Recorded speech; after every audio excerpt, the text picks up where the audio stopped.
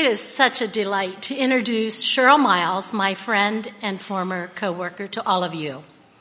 Cheryl is a social worker for over 30 years. Currently, she serves as the Director of Permanent Housing Services at Good Samaritan Services, a local ministry which merged with Bridge of Hope, Lancaster and Chester counties in 2017. This is a ministry that our congregation has supported for many years, both through our finances and with volunteer mentoring groups. Cheryl describes herself as a child of the Most High, a servant leader, a compassionate neighbor, and a good friend. She lives in Glen Mills, which is at the edge of Chester County, with her husband of 33 years, and they are the proud parents of 2 adult sons. This scripture from Isaiah 56:6 guides Cheryl's life. Is not this the kind of fasting I have chosen? To loosen the chains of injustice and untie the cords of the yoke, to set the oppressed free and break every yoke. Cheryl's ultimate desire is to be a vessel that God can use here on earth until she is called home to be with him. In her message this morning, she will guide us to encounter Jesus through the eyes of a Samaritan. We are eager to hear what the Lord has brought you to say to us today, Cheryl. Please join me in prayer. God of the known and unknown, we lift your servant Cheryl to you. Release all anxiety or tension within her.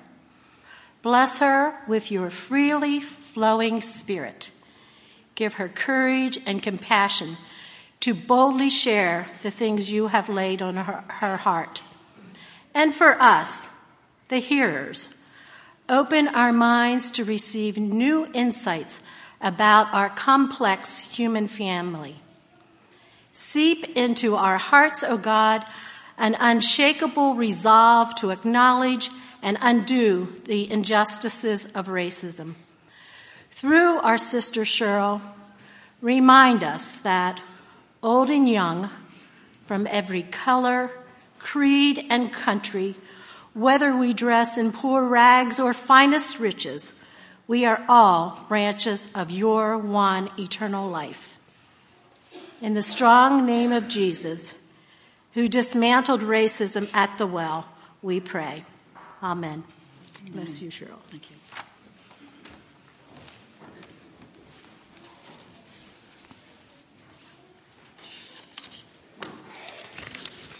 Good morning. Thank you to Pastor Samantha and Kate for the invitation to share the word with you today. On behalf of Good Samaritan Services, I would like to express our appreciation and gratitude for your partnership in ministry. Through your prayers, through your support, through your financial contributions, and through your mentorships, we have been able to begin to end homelessness in our community. So I just want to thank you. Spirit of the living God, fall fresh on me. Spirit of the living God, fall fresh on me. Break me, melt me, mold me, and fill me.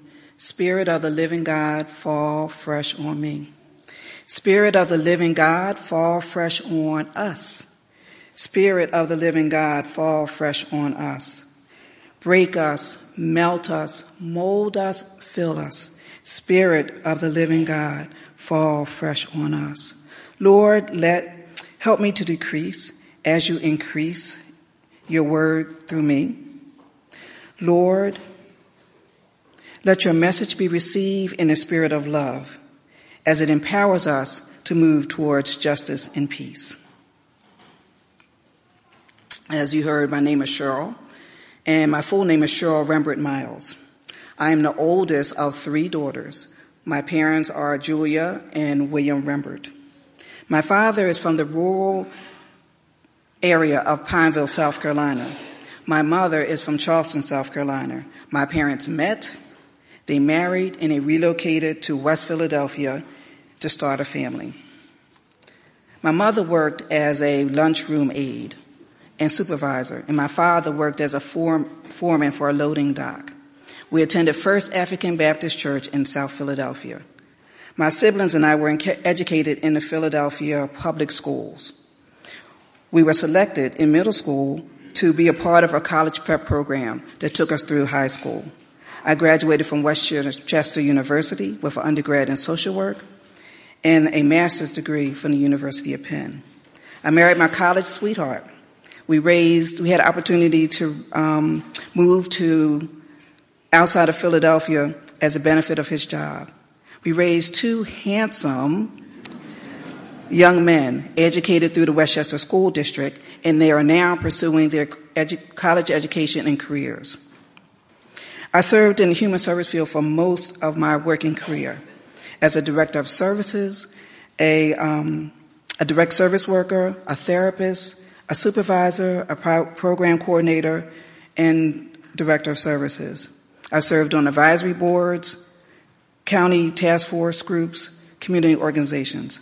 I've also had the awesome opportunity to be able to come before groups like you, to be able to teach and share my experiences. When I think about the goodness of the Lord, all I can do is praise Him. That's a snapshot of my life. Sounds pretty good, huh? But what does it have to do with the story about the Samaritan woman at the well? What does it have to do with racism? Funny you should ask. In my preparation for this message, I read John 4 over and over again. I found myself drawn to the Samaritan woman as a member of a race hated by another.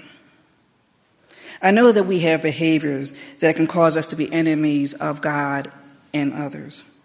However, there are times when it's just the color of one's skin that creates conflict, fear, division, hatred, and in extreme cases, death between groups. I'd like to take this time, a few minutes, to be able to talk about my Samaritan experience and the significance of Jesus' encounter. Both of my parents, raised in the South, are 2 generations removed from slavery. This means that their great-grandparents, my great-great-grandparents, were slaves. Slavery has been illegal for 153 years. However, the negative influence of the slavery culture, mentally and behaviorally, still exists. My parents lived under the tyranny of the Jim Crow law for most of their formative years.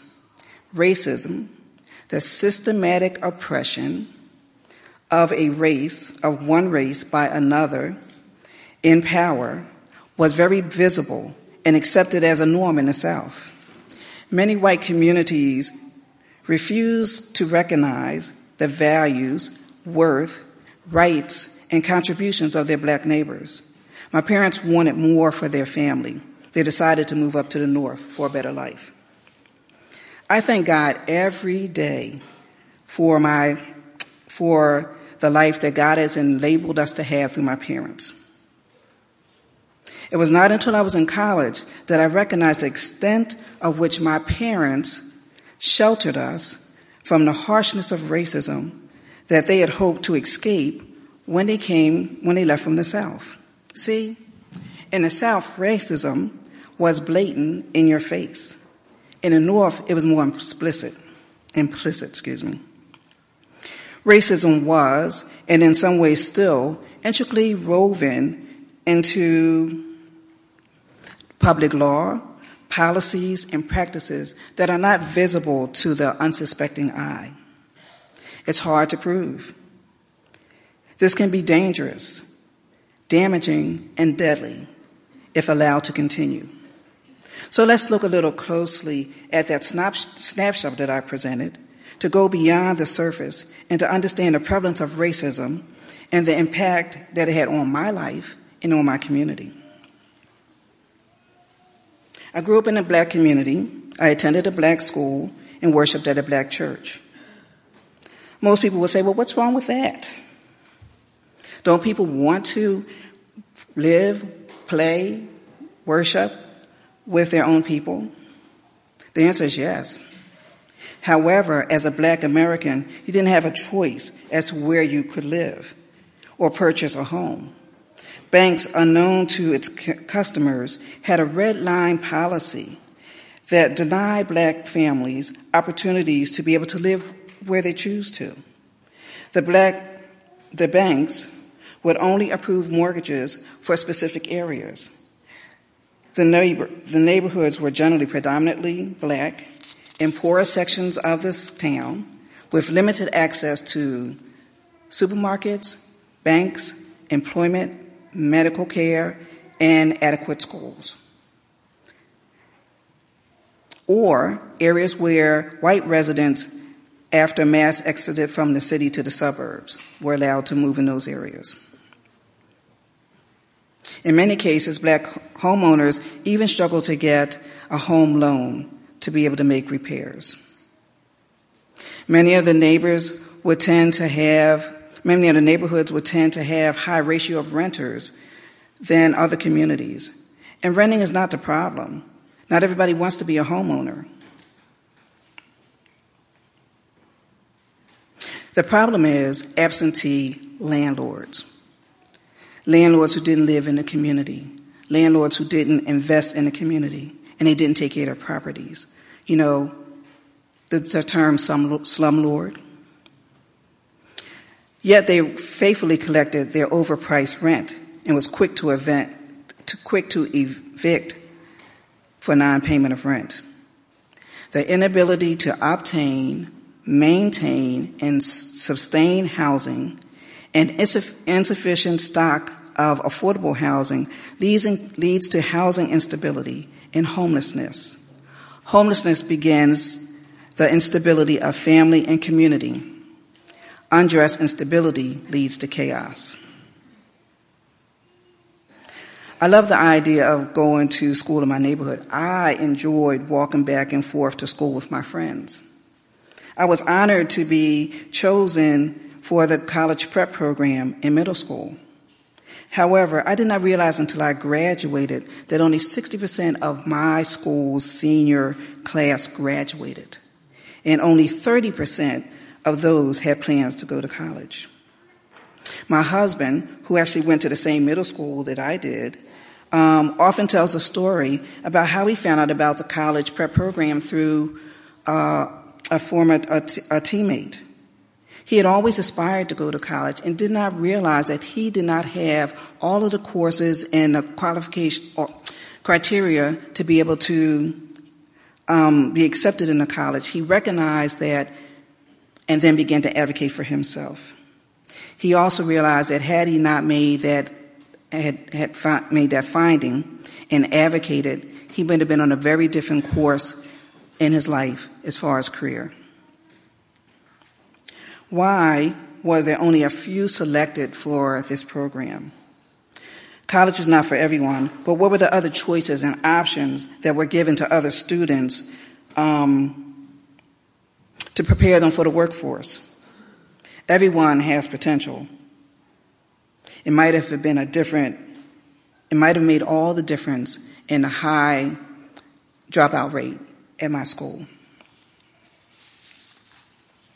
I also noticed that while participating in various sports teams, we played against white schools, their buildings were beautiful, clean. The water fountains worked. The classrooms were fully stocked and had equipment. The cafeteria, the library, the gymnasium, and the athletic fields were things dreams were made of. Education prepares one to be a productive member of society. It was very clear that educational institution funded Black and white schools differently. A community that does not invest in their students while they're in school will pay for them later in the criminal justice system. Philadelphia has one of the most significant records of mass incarceration of black men in the country. Unemployment was high in the community. Black men who were working made 75%, and black women who were working made 60% less of a dollar than their counterpart doing the same job. My parents paid the same price for food, utilities, and clothing as their white counterpart, yet their earning capacity and their buying power was less. Blacks were continually denied opportunities for advancements in management roles or leadership positions. I remember my father complaining. He would come home very frustrated because they seemed to always be hiring young white men for that particular role who didn't have the much experience that he had in that position.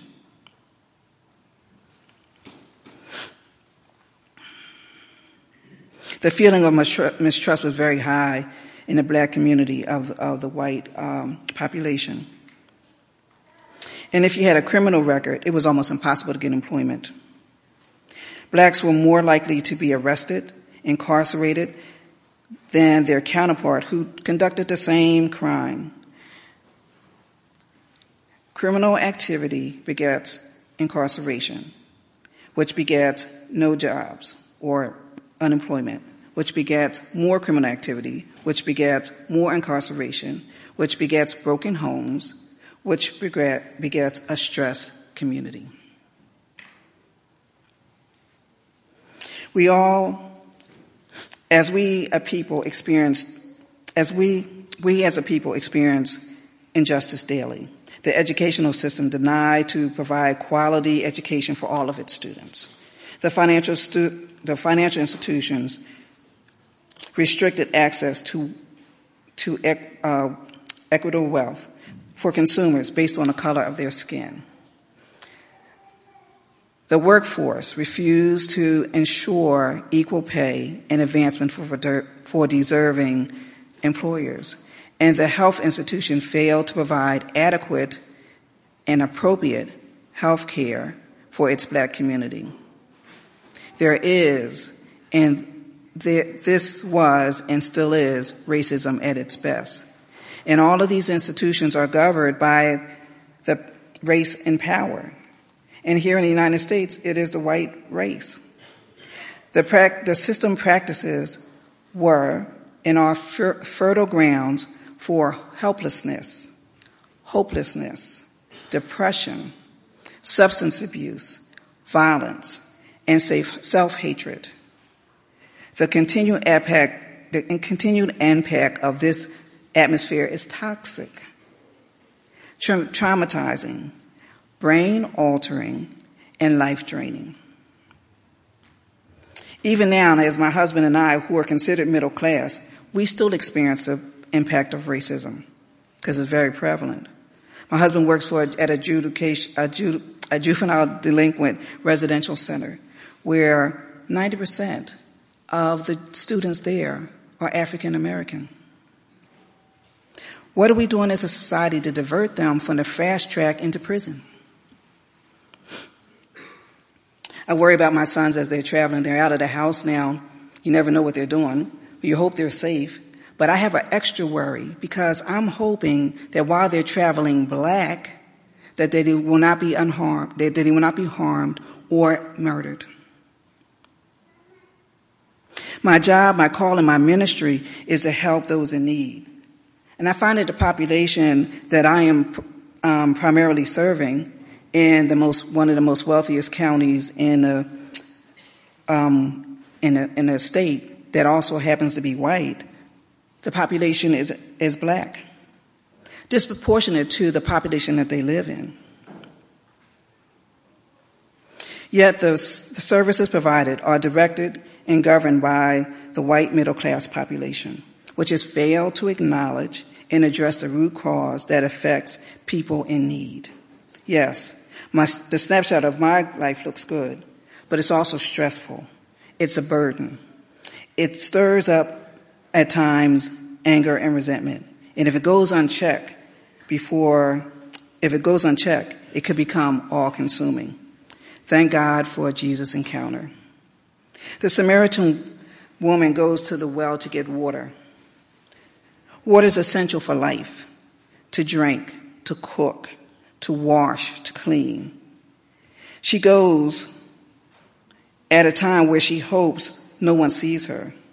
She's tired. She's beat down from her personal demons, as well as struggles in her own community.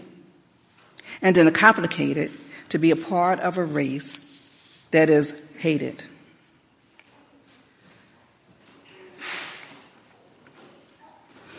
In a route to the well, just imagine,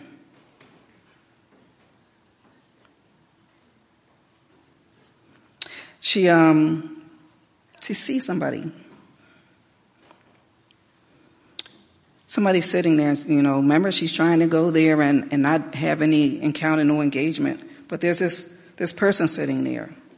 Should she turn back? Should she come another time? No, she needs this water. So she gets closer. Oh no, it's a Jew.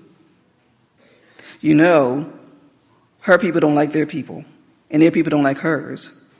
So she just envisioned this is going to be a really nasty encounter. She figures that she can go there, don't acknowledge him, draw the water. She can quickly return home. Well, you knew that if you read the story, you know that's not the case. The Samaritan woman had an encounter with Jesus. And I just want us to take a look at Jesus' encounter as a model of ending racism and providing a healing way, a way of healing and wholeness. We know that Jesus intentionally left this safe path to go to a hostile place. His intent was to meet a need. He intentionally waited for the opportunity to engage the Samaritan woman. He asked her for help. Imagine going into a community and asking for help instead of assuming that you have something for them. He did not get offended by her attitude towards him, because she got a little huffy, right? And he listened to her concerns and her skepticism about his motives and offerings. So don't think that everybody trusts you just because of who you are. He offered to give her a different way to meet her needs. Imagine that. Understanding there's a need, understanding there's a struggle, and that you might have a way, a method for someone to be able to get that need met. And he wasn't judgmental. He offered her hope. And as a result, the encounter, that relationship, began a healing process, a way of reconciliation. And guess what? She invited others in her community to have the same experience. It's very clear that I had Jesus encounters all along my way. You see, relationships inspired by love can change the trajectory of one's life, one's community, and one's world. The white teachers who saw something in me in middle school encouraged me to go to the college prep program. The advisor who reached out to me in college when I was struggling encouraged me to continue to do the good work that God has began in me when I felt like I just didn't belong there. The mentors of various different races have walked alongside me in my journey to bring freedom, justice, and healing to the oppressed community. God used each one of them to provide his gift of relationship, love, hope, and healing. Multiply those healing relationships, one-on-one and corporately in institutions, we can end racism. The second scripture read was Luke 10:25-26. We were told to love the Lord with all of your heart, with all of your soul, and with all of your mind, and to love your neighbor as yourself. Love is amazing. It is a person, it is a gift, and it is an action. If you are a believer, you have received the gift of God in you through the Holy Spirit. Therefore, love is already in you. In God's word, we read that he demands freedom, that we seek freedom, justice, equality, and peace for all his people. And we're required to do that. Each one of us have been equipped with love. The gift of love to give and equipped to love, give the gift of love, and to put love into action by meeting others' needs. Every one of us is called to be a good Samaritan. I think I would like to change that to a healed Samaritan for whatever our lot may be.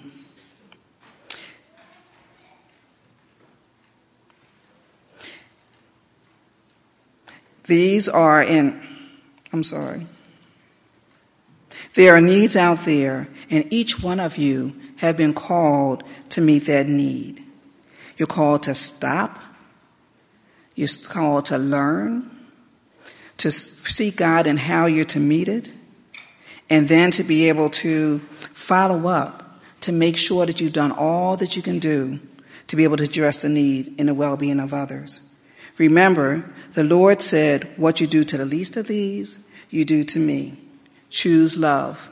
Work to end racism. To God be the glory, and thank you.